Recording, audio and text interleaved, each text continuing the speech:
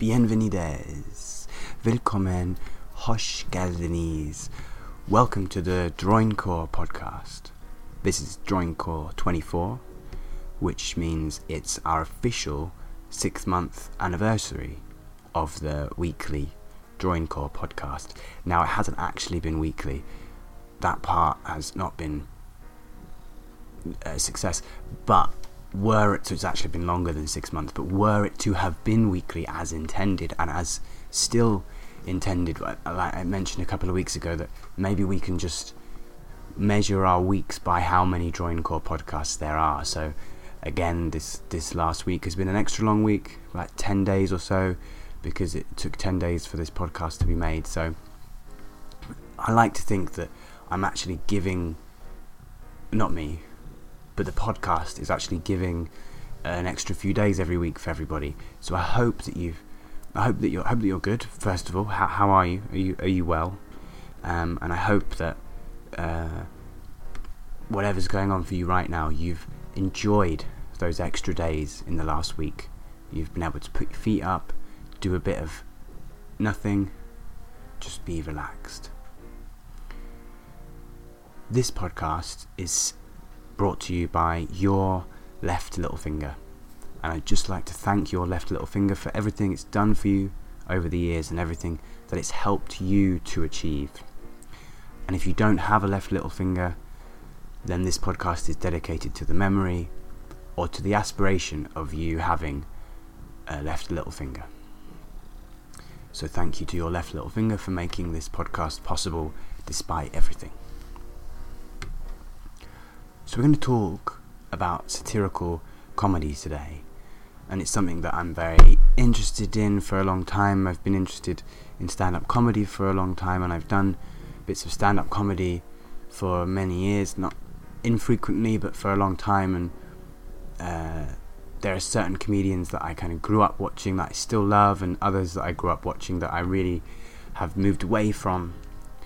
And I think at the moment we see quite a lot of satirical comedy, and what I mean by satirical comedy is just basically comedy with a target. So our broad Wikipedia definition is that satire is humour, irony, exaggeration or ridicule used to expose or criticise.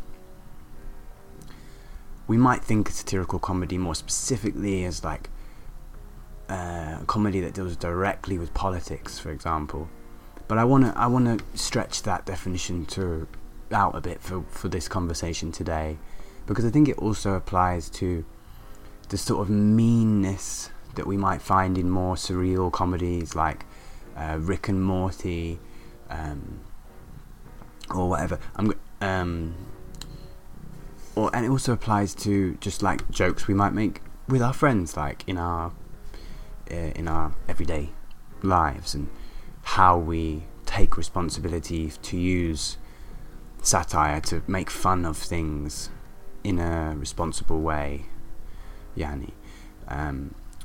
We talked about cynicism last week, and this kind of follows on from that, but you don't need to listen to the cynicism podcast to enjoy this one.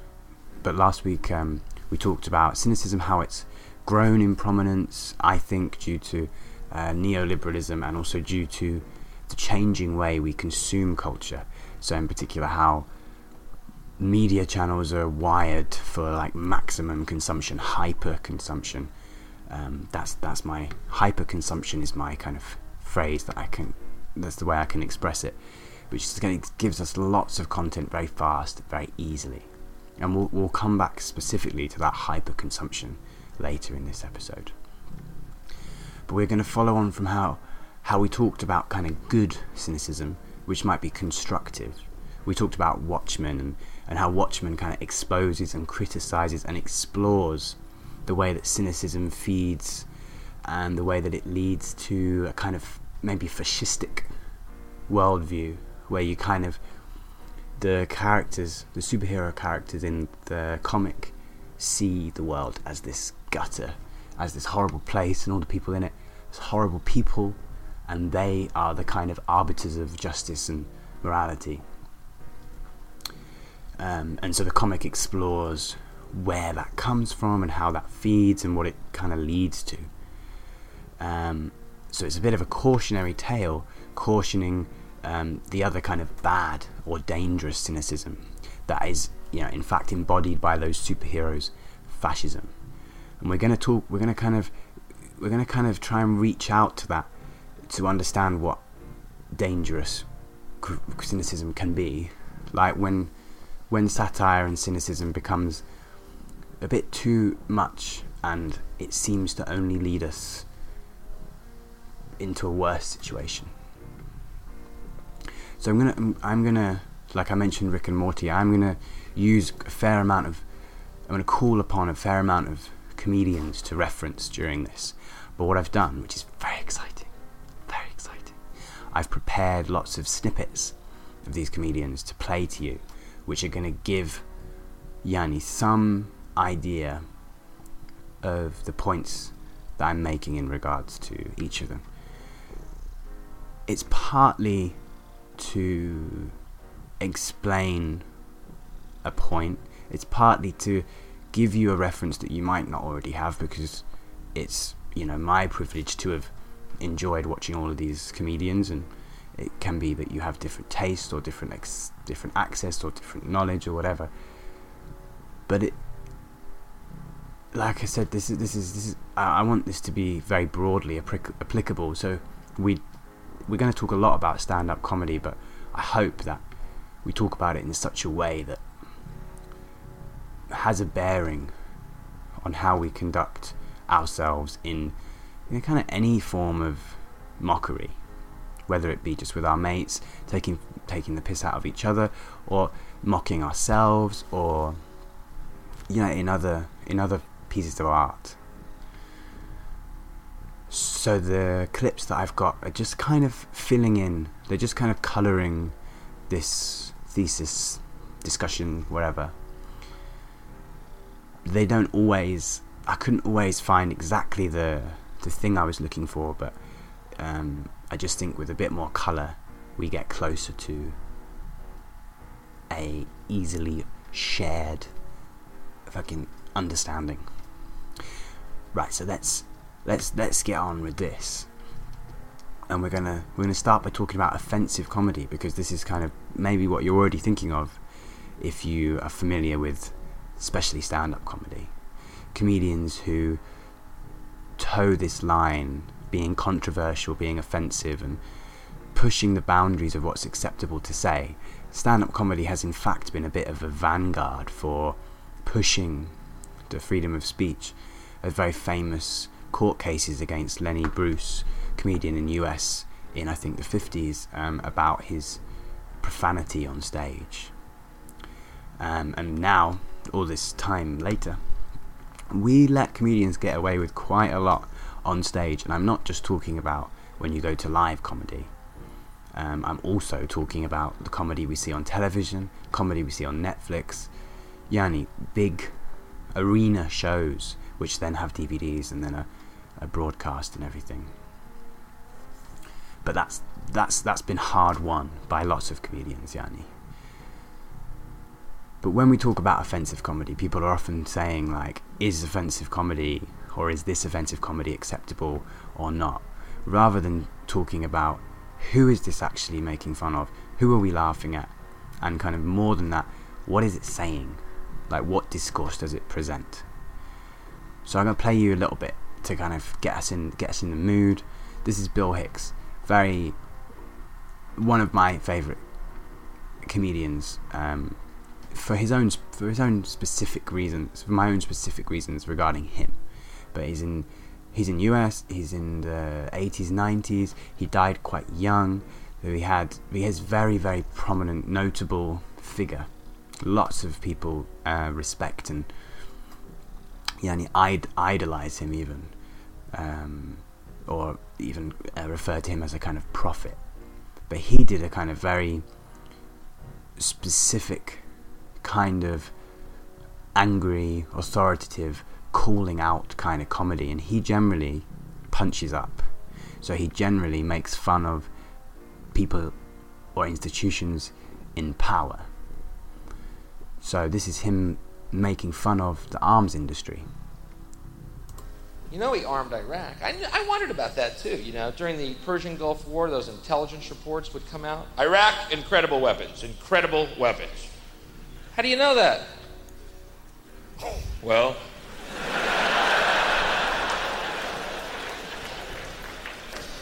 we looked at the receipt. But as soon as that check clears, we're going in. So that's if we ask what's that saying, what it's saying is like that the US government is deeply embedded in the arms industry and profits from the wars that it creates and then fights and so on. I'm not really going to talk about those kind of jokes because that's not that controversial in my mind. We have moved on a little bit from some of the controversial topics that were before. So I am going to focus a little bit more on slightly more contemporary offensiveness, but more than that, I'm going to talk about stuff that really is on the line that I'm not in fact sure if it's okay to say or not. So I'm going to play you another clip now, which is probably 10 years after that, another American comedian who very much follows in that tradition of authoritative calling out, mainly punching up, but a lot more difficult, I think, to swallow. So this is Doug Stanhope talking about migration in the US. I can go out any day and watch Border Patrol arresting these guys by the dozen, 11 at a time, out of a Dodge Omni, like a clown car with plastic cuffs. And you're right, they don't speak the language, and they probably have no education. They don't have fucking shoes half the time. They're like barefoot and tattered castaway, like Gilligan's Island shorts, and the fucking dirty t-shirt, and dehydrated and wander in the desert for 4 days. And if that guy is as qualified for your job as you are, you're a fucking loser of such epic, humiliating proportions. So, essentially, the target of that routine is the people who are complaining about migrants coming and stealing their jobs. But he does it by way of also making fun of migrants and presenting them in this comically grotesque way.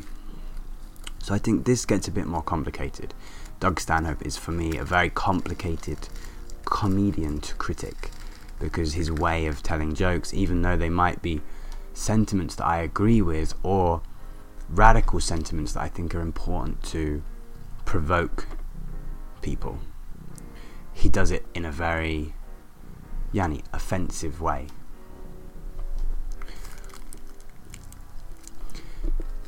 And I do want to bring up someone else here who I will come back to several times in this episode, because I think that in regards to what we're talking about, she is a very interesting comedian to watch, and I would very much encourage anybody to watch her. Hannah Gadsby did a very popular Netflix special called Nanette. The samples that I have from her in this podcast are all from this show, and I highly recommend, if you have access to Netflix or any other way of watching it, to watch it. It does something, I think, very different with comedy. But she's talking here in this clip about self-deprecating comedy. So I want to just say here, even when we don't have a target like Bill Hicks and Doug Stanhope did in those clips, even when we're just making fun of ourselves. So this is maybe not, you wouldn't think this is satire, but this is what I want to also include in this discussion. She talks here about the problems with that.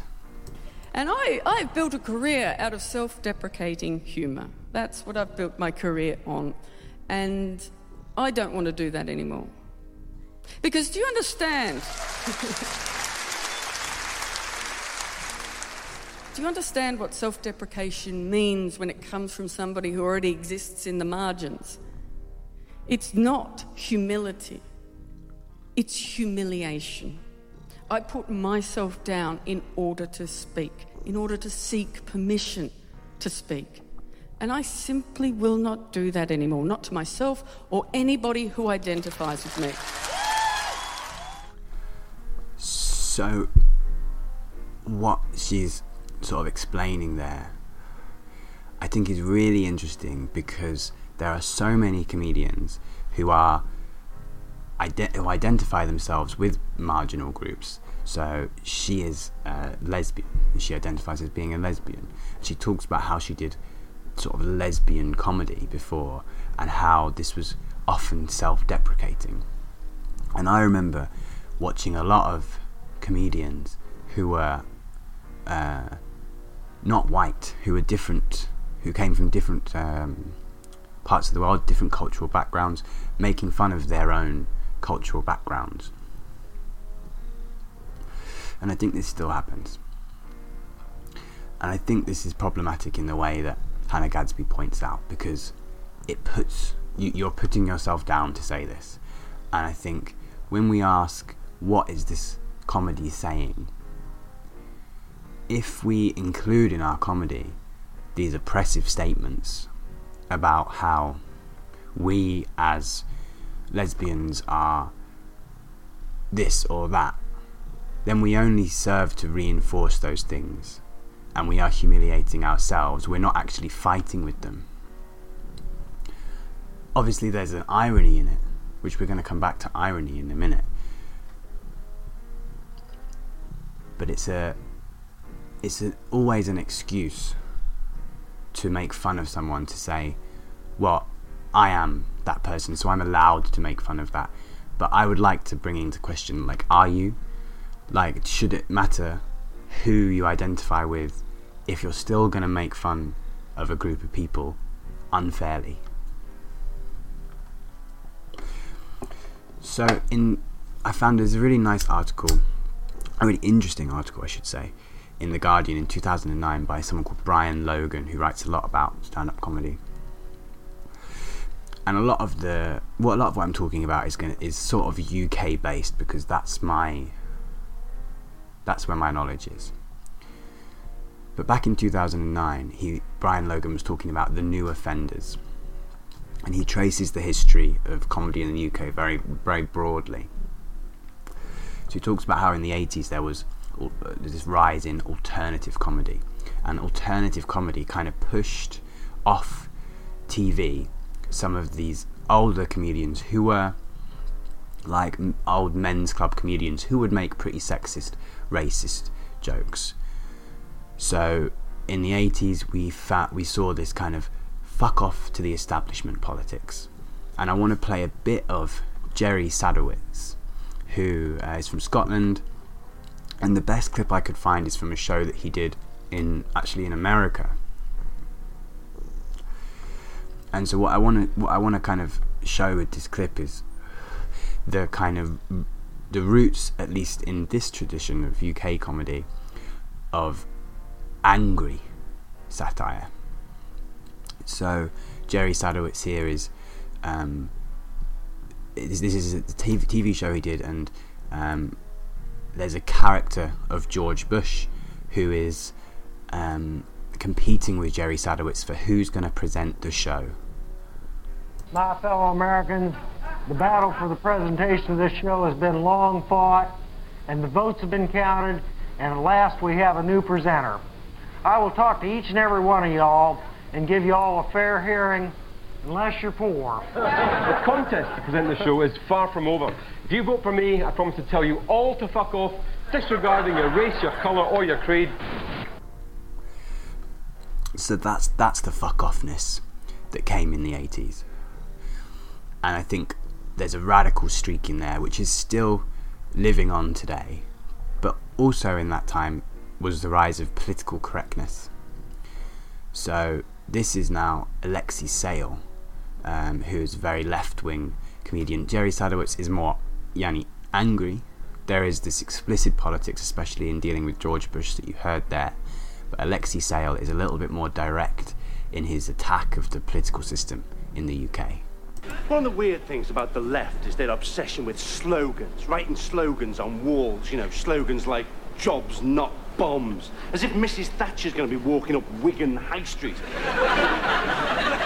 Oh, drops, not bombs. Oh, okay. Mrs. Thatcher would have a clue where Wigan was. Mrs. Thatcher has special compasses made with the north taken off. So that's a routine there about how Margaret Thatcher, who was at the time in power in the UK, her policies were incredibly detrimental to the north of the country. That's your basic context there. But the point is that in the 80s they saw a rise of politically correct comedy, and comedy that was directly engaging with the establishment as target of satire. And I want to quickly step over to US to say that this kind of satirical comedy, anti-establishment comedy, is really the, I don't know how you say, like the bread and butter of what we think of as the major figures in US comedy.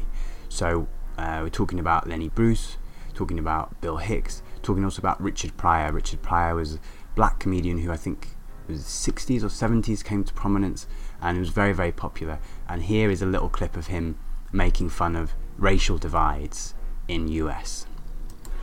Different lifestyles. See, white folks don't play enough. They don't relax. They don't know how to play the dozens, nothing. Right? They get uptight. You tell a white dude, go fuck yourself. I'll fuck you, motherfucker. He get very offended. I beg your pardon. I mean, as supervisor here, I don't believe that kind of language is necessary. We certainly can communicate on a higher plane than that. So I think this kind of comedy is very exciting. This kind of satire is very exciting, like Bill Hicks's satire that we started with.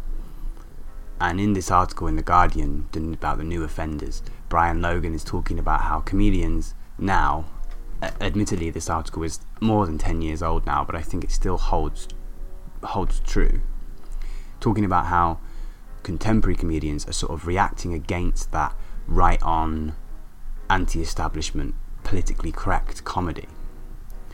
And the question is why? Like, why react against that? And a very popular opinion, maybe at that time especially, was that political correctness has gone mad.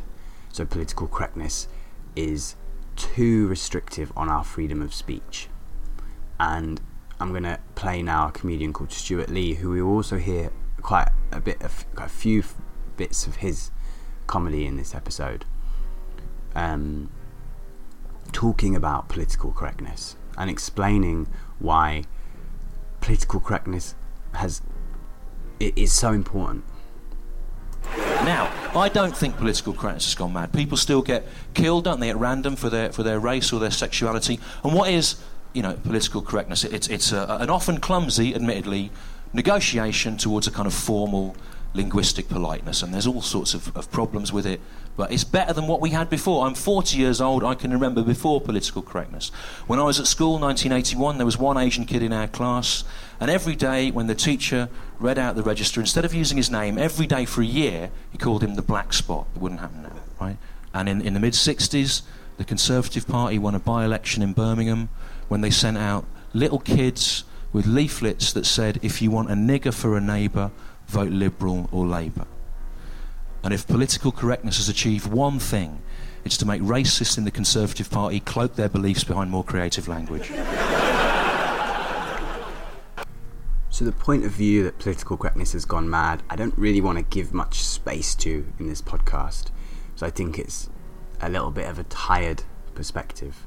As Stuart Lee says, there might be problems with political correctness. We can for sure improve or critique it, but political correctness is a significant factor in our fight against racism and sexism and other forms of oppression, especially in the 80s and coming to now.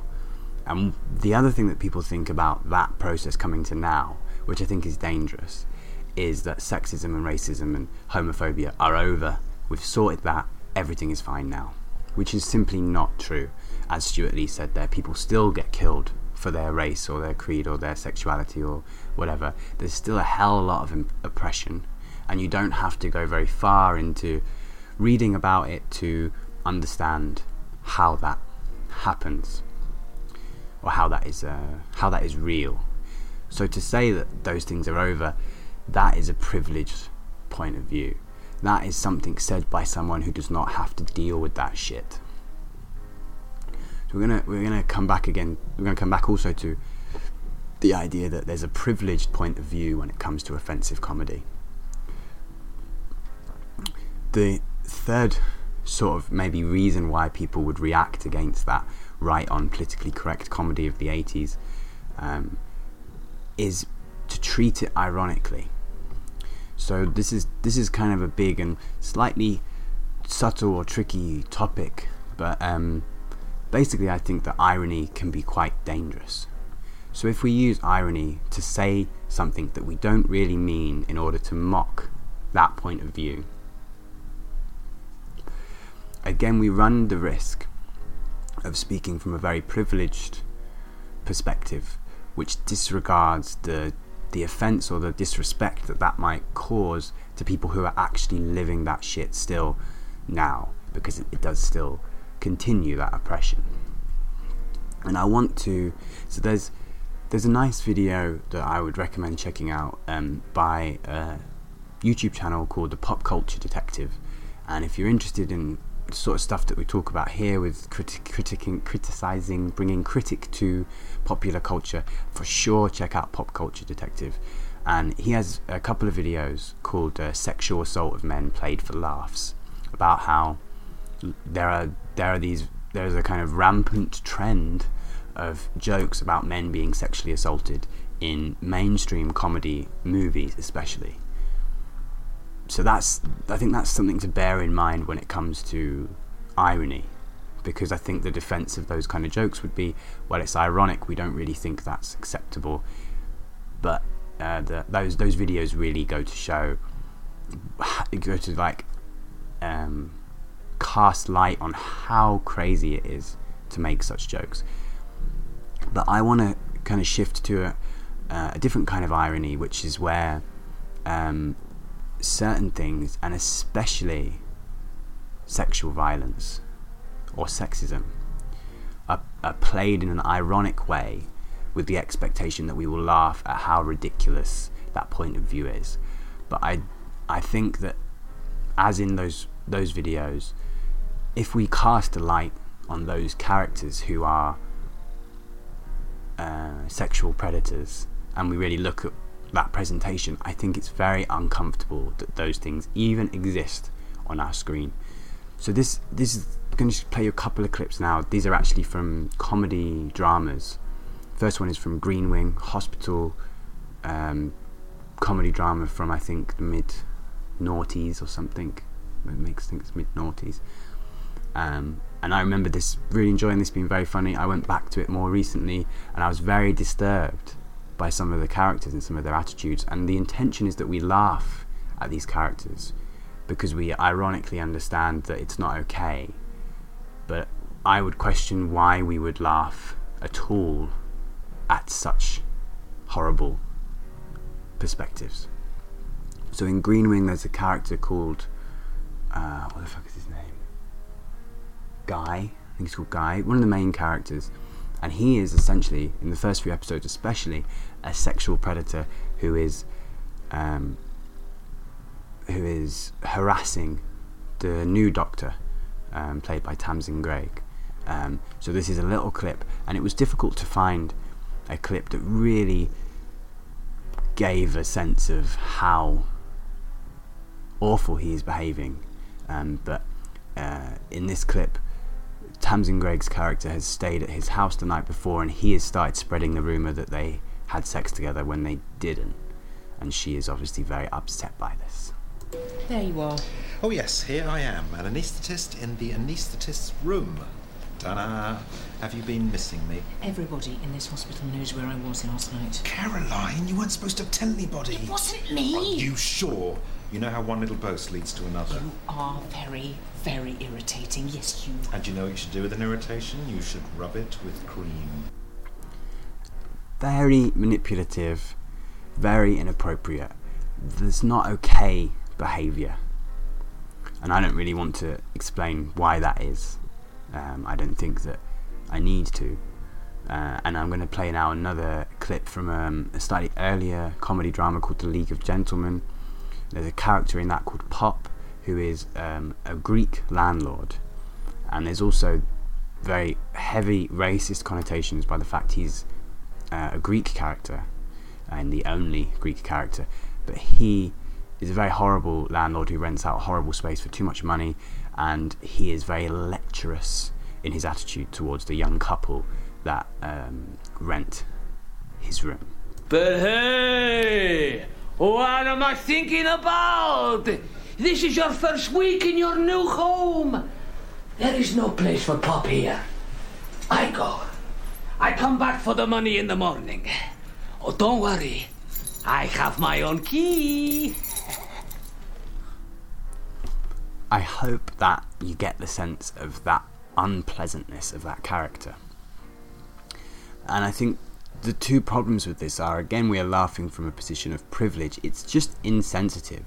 If you were someone who had been harassed by someone at work, or someone who'd been harassed by their landlord, there would be no way of finding that funny, I think. Or at least it would be a very difficult and sensitive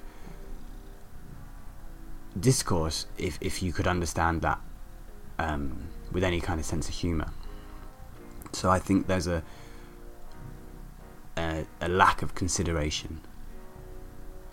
And the second problem, I think, is that, you know, we need to see, and we need to ourselves represent good, you know, ideals, like things that we'd like to see.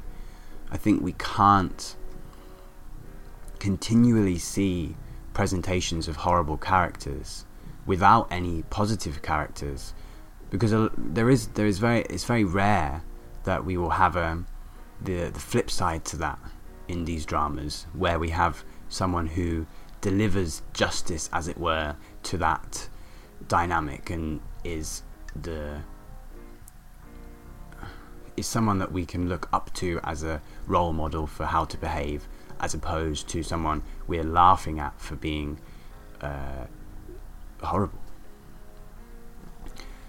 So, like, just as I wouldn't put a song in this podcast from an artist I didn't want to support, I think we should always, like more than we generally are, be very diligent with what we're saying, who we're laughing at, Like, I would definitely strive to call out friends if they said something that I thought was inappropriate. I would also, more than that, strive not to let any disrespectful discourse in my life, no matter how safe we are in a kind of private space.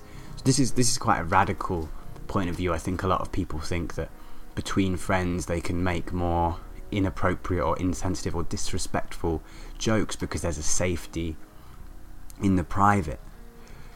But I think we need to see and represent good things we can look up to. I think we talked in a very early podcast about Jacques Rancière's Emancipated Spectator, and how if you want to subvert something, you can do it two ways. You can go in with the accepted way of doing things, and then you can show it to be rubbish or ridiculous. Or you can just go in with something new. And the second option is perhaps more valuable because it doesn't give any value to that the thing you want to subvert. Whereas if you come in with the normal state of affairs and then you take the piss out of it, you kind of implicitly say that there's no way of mocking this or no way of creating an alternative without first accepting the dominance of the norm. So it's kind of along those lines, in that every time we present something negative, like a discourse or a persona that we want to criticize, we kind of implicitly strengthen it just by representing it, even if we then take the piss out of it. What's much more valuable is to be presenting something different, something good. But Yanni, realistically, we play a bit loose with that, because we do live in this world and we communicate with what tools we can and how we understand the world, and what we are striving for is in fact just a world that tends towards better. We can't dictate what is good or acceptable all the time in all of our private spaces, and we might have lots of nuances that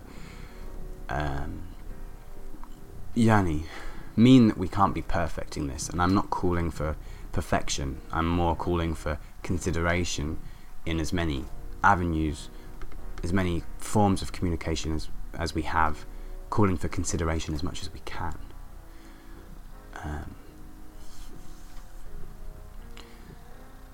And I mean, all of this discussion is about those slippery, more subtle,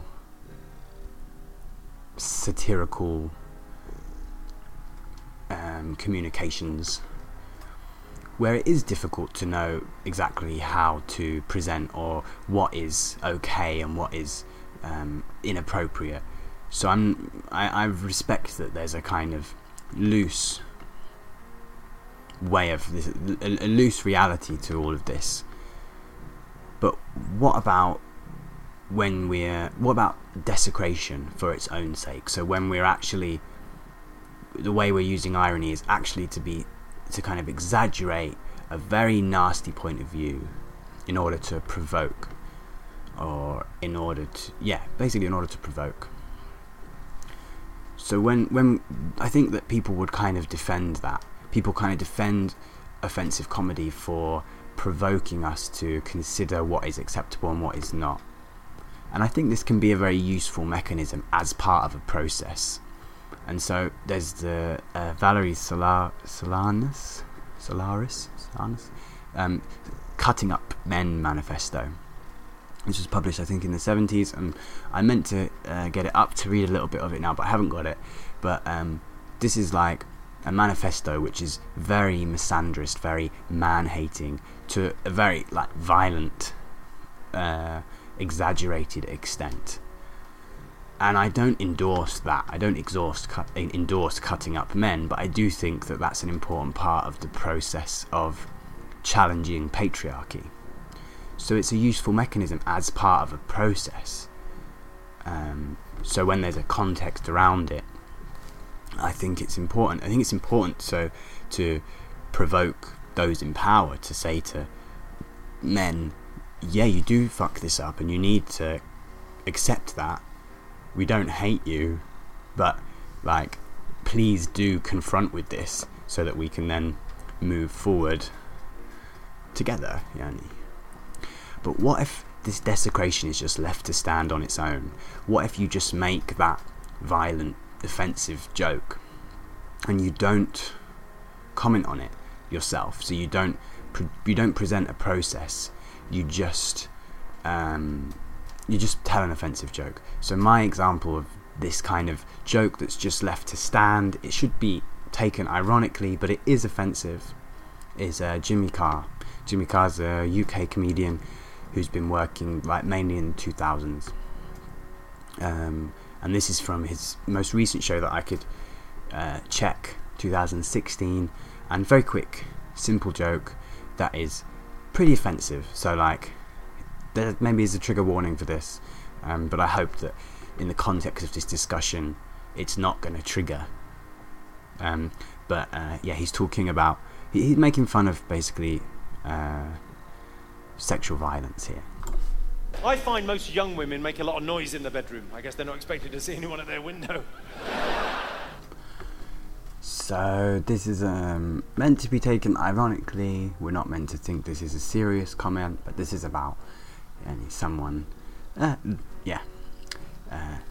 harassing young women.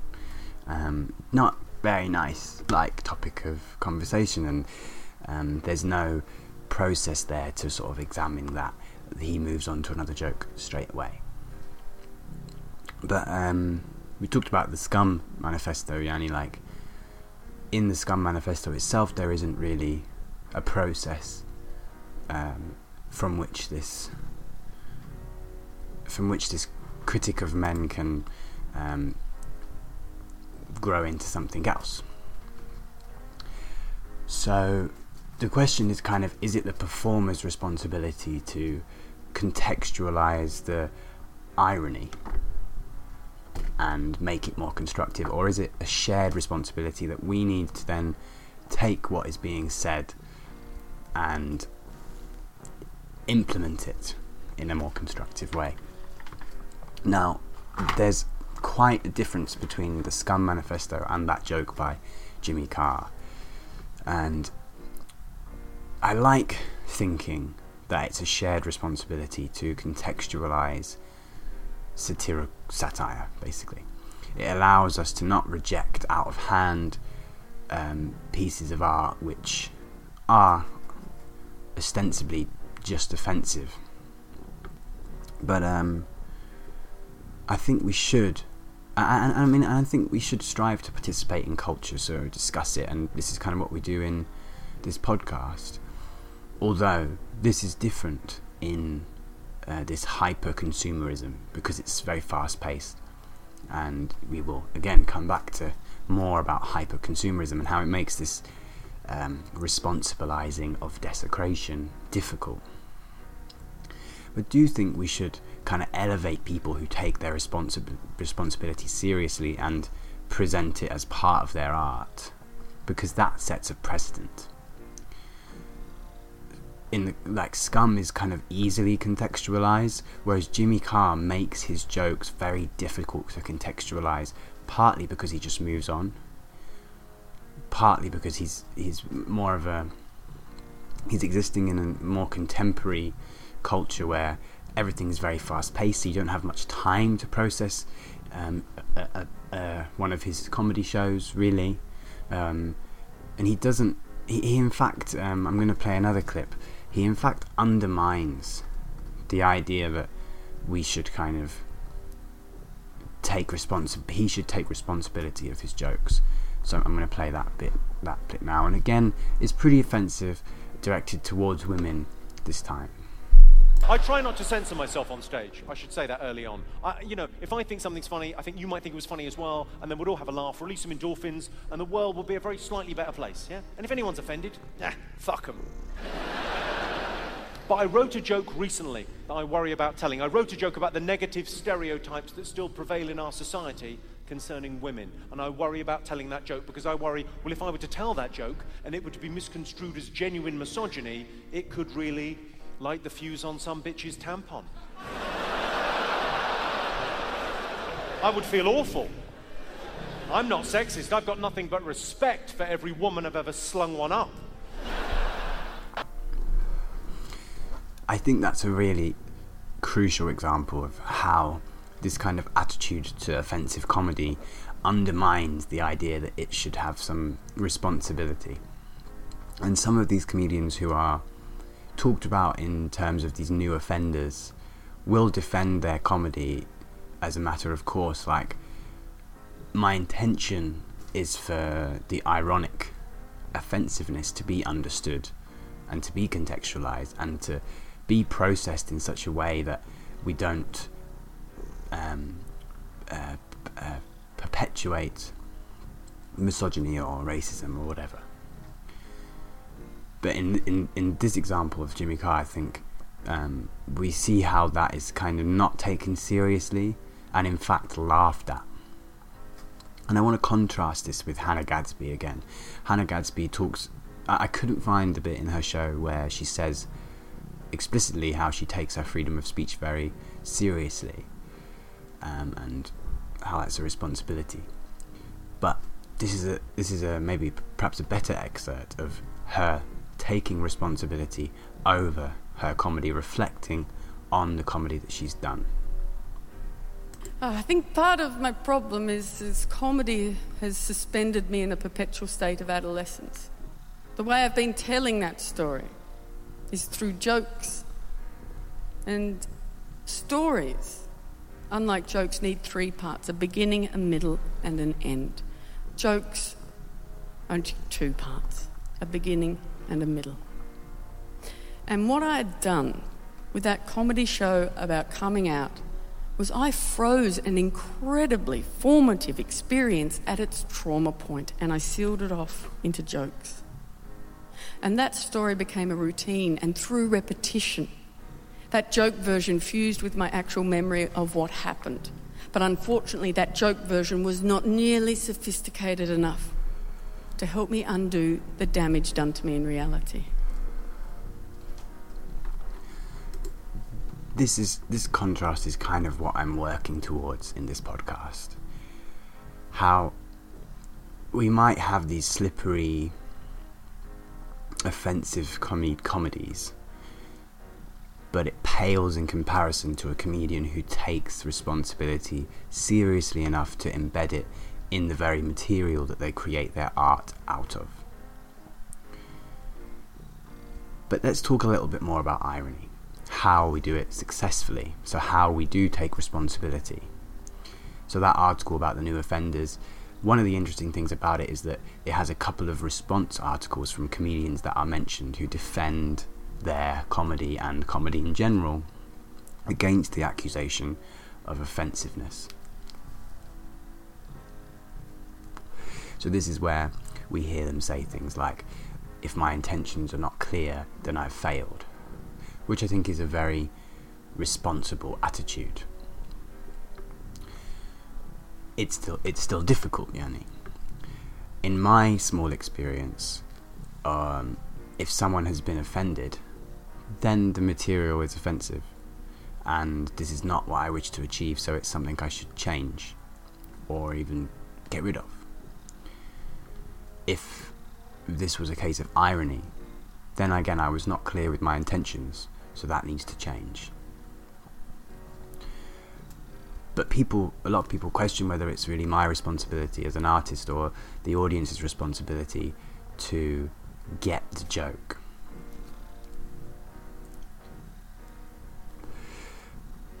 And I mean, the fact that mainstream audiences are, by their nature, a dominant demographic does make this point tricky. It will always be hard for the oppressed to act against their oppression because of the very nature of it, because those people who are oppressed do not have a voice in order to stand up to it most of the time. We can look at the Me Too movement as being a very successful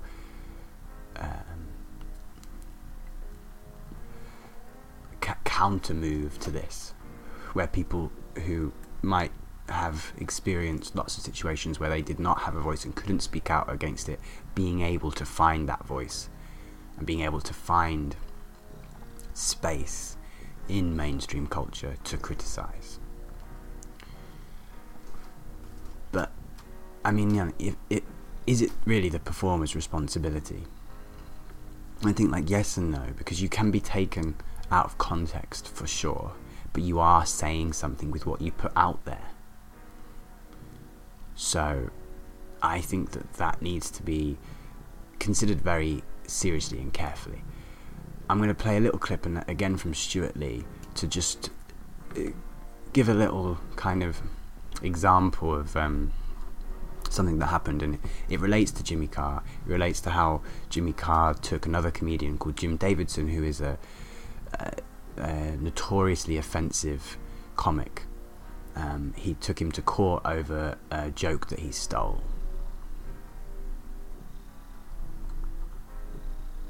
And there's always been a kind of tradition of the mainstream acts stealing our jokes. In fact, you might remember at the end of 2004, Jimmy Carr had to take Jim Davidson to task for stealing some of his material, right? Although, to be honest, if Jim Davidson can steal your material, maybe it's time to think about dropping it. Although, to be fair to Jimmy Carr, it was a kind of sexist, woman-hating bit that he'd written with a sense of irony that Jim Davidson was able to appropriate at face value. One of the kindest things you can say about Jim Davidson as a fellow comic is he's not a writer-performer who's troubled by the notion of duality of meaning. There's a kind of double critic there of Jimmy Carr and Jim Davidson. But it speaks to that discussion of who is responsible for taking or giving offence. And I'd like to again play some more Stuart Lee to widen that discussion. And in this clip, he's talking about political correctness again. He's talking about offending people, and it sounds a bit like he's just made an offensive joke towards Islam, towards Muslims, which is not the case. It's the context is slightly different from that. But he's talking about a little more hypothetically, if I made such a joke. But one hesitates in the current climate to make a joke on television about the Muslims, right? Not for fear of religious reprisals. When's that ever harmed anyone?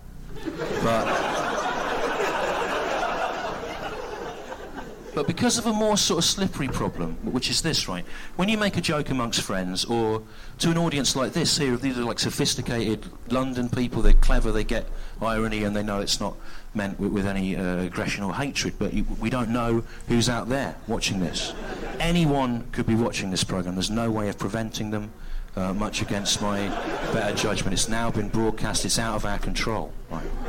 And but we don't, people there, we don't know what they think. They could be laughing in a really hostile way at that, going, yeah, we don't know who's there. The very worst people are out there. They're all fine, but there are people out there, you wouldn't spit on them, I tell you, watching this, right? Hostile, unpleasant people, the British viewing public. So, this is a criticism of the attitude that it's the responsibility of the audience to take offence or to understand the irony, to get the joke. And it's exaggerated, so it's being very, very abusive towards the television audience to an ironic extent, in order to suggest that you can't really do that. You can't really dismiss the audience that is offended. But using irony to do that is itself perhaps problematic. Like, I can totally imagine someone that just, if you're listening to that clip, you might have found that very unpleasant, his attitude. So I think it still exists in this grey area. But again, Stuart Lee, like Hannah Gadsby, is a comedian who embeds sort of self-critic and awareness of what topics they're covering in their art. And like I said, that clip was not preceded by a joke about Muslims. It's a more complex routine than that. So I kind of want to leave that point there and give a couple of addendums to this discussion. The first, I'm going to talk quite a bit about Charlie Brooker in this bit. So Charlie Brooker is a satirical comedian in the sense of what we understand in this discussion by satire. Working in the UK, he is the creator, showrunner, and he writes a lot of Black Mirror. But before that, he did some shows called Screen Wipe and News Wipe, which were him watching television or watching news on television and directing a kind of critic, a quite strong, at points sort of abusive critic, and very heavily ironic. Actually, maybe irony is not the right word to use in terms of Screen Wipe and News Wipe, but a very heavy critic towards other cultural productions. But anyway, we come to Charlie Brooker. What I want to ask, what I want to think about is, when we are laughing at who we want and we're saying what we would like to say, when we're using satire or irony in a very responsible way, is it all still groovy? So I found an article by someone called Yasmin Alib Habi Brown in the Independent UK newspaper, and Yasmin says, laughing at politicians and deriding the political system may be creating apathy, rage, disengagement, and worst of all, profound pessimism. Public pessimism is lethal for a working democracy. There are a couple of issues I take with this. One, that satire is creating apathy, rage, disengagement, and pessimism. There are lots of factors, I believe, creating those feelings. The worst, or the strongest things creating those, are the political system itself. The political system, especially if I think about the UK, does make people apathetic, angry, and disengaged, and cynical, like we talked about in the last episode. And also, Yasmin says that public pessimism is lethal for a working democracy. Don't necessarily agree that we live in a working democracy, but I think there's still a point here, because pessimism, or we can maybe bring it back to dangerous cynicism, that might be lethal for revolution. You know, it might be lethal for kind of any active dissent. There's a satirical news show in US called Last Week Tonight, and they have done a lot of material covering Donald Trump, and sometimes they've illustrated how Donald Trump has been wrong about something that he said, and they've explained why and delivered the evidence for it, and they've got a "we got him" big red button, and they prove him wrong, and they press the button like, yeah, we got him, woo, and they have a big celebration, and then someone comes on and says, oh no, actually he's still the president. And the point of this routine is we can make fun of these political figures, but in fact it doesn't do anything. It's not a functional form of dissent. And worse, it might even pacify us.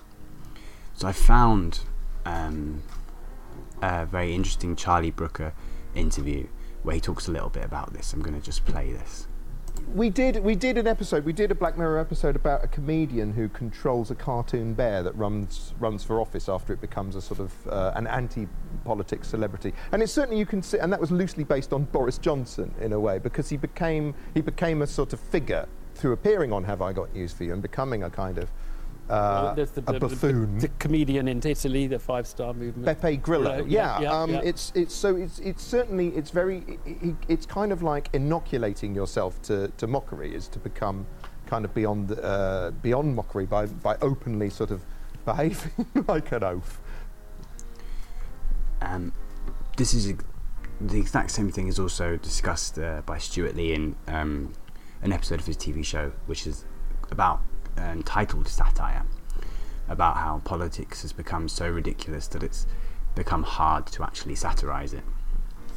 And at this point, sometimes I think, you know, we should be fucking angry about some of this stuff. We shouldn't be making comedy about it, because not because it's inappropriate, but because it's just, realistically, there's more pressing things to do to change this world. I do think that making culture that is satirical is an important part of change, but it seems to me that there's almost too much of it. There's so much comedy directed at Donald Trump that it kind of inoculates himself. He is kind of inoculated against all of that satire, because it's sort of diluted. The real things that we should be focusing on are political actions or direct actions against governments. So if you thought that this discussion was in any way a kind of call to sterilize comedy and to remove any offensiveness, hopefully you don't think that now, because that's not really the point here. Like, the point is maybe not whether this comedy is appropriate or not, but whether it's appropriate to be doing and consuming comedy at all at this point, because it's such an extreme time. And maybe satire just doesn't move us like it used to do. And I think this is where we really come back to this hyper-consumerist culture. It's so fast-paced, we barely have time to process it. There's so much of it that it's diluted. kind of, if you contrast it to a slower paced consumption of culture, those acts of satire hold more weight and can maybe affect more change, be more radical, simply because they're not, they stand on their own more powerfully. They're not so lost in all of this crazy media that we get thrown at us. The second addendum I want to make to this discussion is a little bit more subtle. It's kind of like how we make our jokes. So like the style in which we make our jokes, is that itself something that can be problematic? Like we talk a lot on this show about, on this podcast. I think I've been listening to too many comedians on this podcast about the way we try and present, like we're chatting to each other, and it might just be that the way we talk can be problematic if we really want to criticize what's going on. So I'm going to play a clip from Charlie Brooker's TV show Nathan Barley, which was kind of earlier before Black Mirror, which is a huge mockery of this East London hipster culture, which is sort of devoid of morals and kind of eats up anything negative into a kind of flashy trend. So there's a particular episode which I have a kind of very difficult time watching, which centres around this very young girl who's addicted to cocaine, and Nathan Barley, the main character, receives a blowjob from her, and during the blowjob he gets a phone call and is told that she's 13. It turns out she's not, she's 18, but there's this little conversation between him where he is sitting with a friend who is very disgusted at him for getting this blowjob, and says, as far as I'm concerned, because you thought she was 13, that was a blowjob from a 13-year-old girl. Alright. No. Nathan got a blowjob off a 13-year-old girl. Well, No. not. Right, Zips. Nathan got a blowjob off a 13-year-old girl. Not. Hang on. Claire in... No way! She's... What's the no way, yeah? Just... Polly got a blowjob off a 13-year-old girl! That is well no way. How do you pull that off? Brilliant, mate. So what this episode is quite violent comedy, because it's about this basically about sexual abuse and paedophilia, and what that little scene shows is how that can be transformed into something even positive. And I understand there's an irony in there, and we're kind of meant to laugh at that fact that it gets transformed in that way from something negative into something that these like immoral people think is cool. But the question is, when we're laughing at that, are we in fact sort of joining in with them in removing that critic of Nathan's action, and we kind of move that to one side, and we just kind of go on with enjoying that comedy show? And is that an appropriate sort of style of comedy? Again, it comes back to, like, shouldn't we just be angry at that? Is it really a place for comedy? And even more subtle than that can be just, if you look at stand-up comedians who it's just one voice presenting, like Doug Stanhope, that we listened to at the beginning, his aggression and his authoritativeness, can that be a problem in itself? And I want to play a little bit from Charlie Brooker's Screen Wipe to get a feeling for the attitude in which he presents, and maybe it's something that you also can find is problematic, or you can question if it is or not. So in this one he's talking about aspirational TV, which is like TV which features characters that are very rich and sexy and cool, and it's very popular in the world of TV production and TV commissioning to have shows that are aspirational. People can look up to the characters. Isn't life fantastic? You've got the looks, the clothes, the money. You are living the dream, my friend. Oh. Except you're not, are you? The dream's just that, a dream. Real life doesn't work like that. Real life's a knobbly old mess full of graft and tedium and unexpected kicks to the nuts, spiritually speaking. So how come half the time your TV's smothered with glittering f***wits like that? Fuck!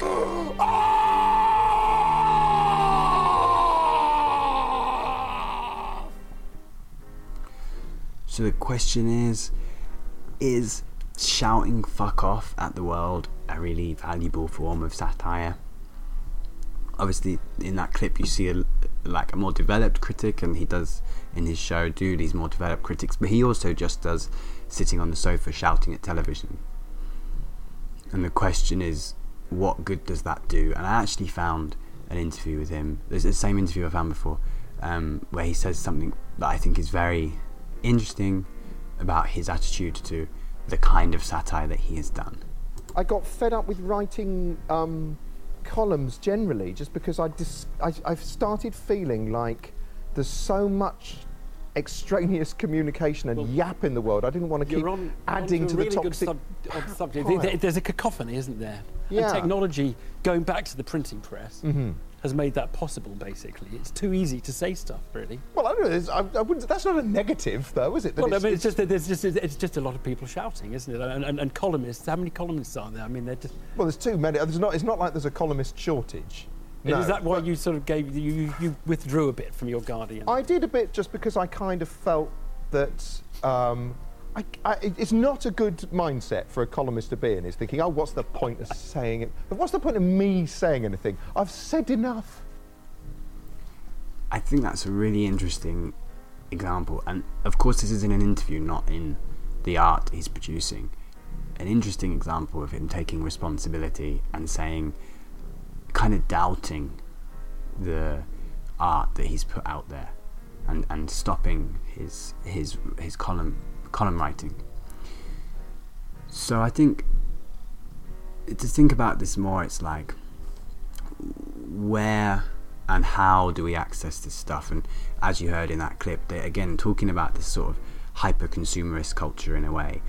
But it's like, if you think there's a really, really wide release, like something on YouTube is so accessible, something on television reaches so many people, it really means wide release. So you might think more responsibility is necessary because of all these people you're reaching, but somehow it seems less important because any one piece of art is just a drop in an ocean, and the audience is so vast that you can't possibly cover being held responsible to all of them. So then you kind of don't feel responsible to anybody. And I think this is why we should take our time consuming art, if not to examine how responsible it is itself, then to take responsibility ourselves and create dialogue about its content and participate in it. I want to kind of start to wrap up with a quote from Richard Herring. Richard Herring is a comedian who worked with Stuart Lee before. He does a lot of stuff at the moment. He's a regular podcast for a long time, and he actually responded to this Guardian article about the new offenders, and he says there is no harm in exploring the truth about racism when all moral, scientific, social, historical and genetic evidence demonstrates it to be groundless and ridiculous and funny. And I want to bring up this idea that it's just simply not the case for some people who are victims of racism or of any other repression. We can hold this truth that oppression is wrong, but to kind of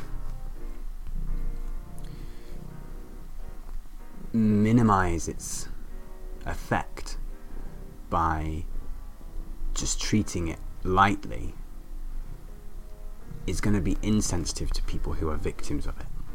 At the end of the day, like, all of this kind of culture that we've been talking about is not accessible to everyone. We do often find that we speak from a position of privilege in any form of culture, that any piece of art that we make, because of the fact we can make art. And the reality is this world is pretty much defined by oppression and privilege. Those two things are so crucial in understanding how things work and how we can relate to each other. I think we need to adapt our approach accordingly. And in this space of hyper-consumerism, we need to, as consumers, try and take our time and really discuss and criticize what we are consuming. And as producers of culture, we need to be aware as much as possible of how to do that responsibly. So there is a risk here of maybe dismissing more frivolous culture, but Yanni, let's be radical, at least in this discussion. I want to raise people like Stuart Lee up there who do take this responsibility, and I want to raise Hannah Gadsby. And what you'll notice, or what you may have not noticed, but in all of this podcast, Hannah Gadsby is the only woman who we've heard from. And that's because I grew up on mainly male and mainly white comedians. So that's my pool of references from which I can draw. And that's reflective of the dominance in society of white patriarchy. So I'm raising Hannah Gadsby up there, even though she might be reminiscent of Bill Hicks's authoritative approach, which I think is anachronistic now, because it's very dictatorial, it's very moralistic. But when we give the stage to someone with the identity and the perspective and the insight and experience of Hannah Gadsby, who is not a dominant, who does not have a dominant identity, has a marginal identity, and really presents that, not as self-deprecating and repeating the oppression or going around this, but kind of advocating for her own experience. That is radically different. And I think if we don't start to work our way towards that kind of culture, we're in a kind of crisis. Let me explain to you what a joke is. And when you strip it back to its bare essential components, like its bare minimum, a joke is simply two things. It needs two things to work: a setup and a punchline. And it is essentially a question with a surprise answer, right? But in this context, what a joke is a question that I have artificially inseminated. Tension. I do that, and that's my job. I make you all feel tense, and then I make you laugh, and you're like, oh, thanks for that. I was feeling a bit tense. I made you tense. This is an abusive relationship. Do you know why I'm such a funny fucker? Do you know? It's because I've been learning the art of tension diffusion since I was a children. But back then it wasn't a job, wasn't even a hobby, it was a survival tactic. I didn't have to invent the tension, I was the tension. I'm tired of tension. Tension is making me sick. It is time I stopped. I'm going to leave this discussion there. I hope it was a very long podcast. Thank you for sticking with it. But I hope that I covered lots of interesting things, and I hope that if it didn't build to something very definitive, then it at least gives you some things and touch points to consider when you're engaging in especially comedy and especially stand-up comedy, but even when you are making jokes amongst your friends. So I want to lighten this long discursive mood by playing a kind of ironic song by Lobster Bee, and it's a remix of Britney Spears' Toxic. And I particularly like music which recontextualizes sort of trashy pop in funny ways. I think it kind of undermines the original relationship we had with that piece of music, which is another topic for another podcast, very much in this vein. Maybe we do it next time, who knows. But yeah, this is Lobster Bee, and thank you for sticking with it. Have a wonderful week. Öpüyorum sizi, seviyorum sizi. Be compassionate to yourselves, be compassionate to other people. Hadi bye bye.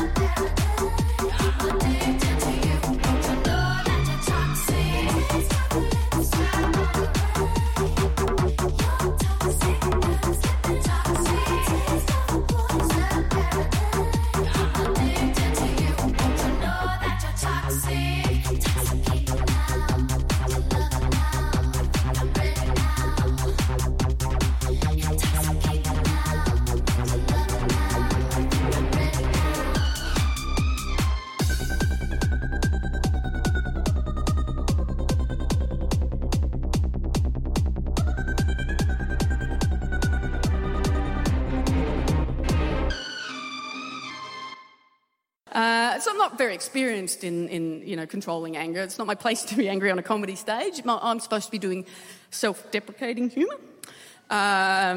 People feel safer when men do the angry comedy. They're the kings of the genre. When I do it, I'm just a miserable lesbian ruining all the fun and the banter. When men do it, heroes of free speech.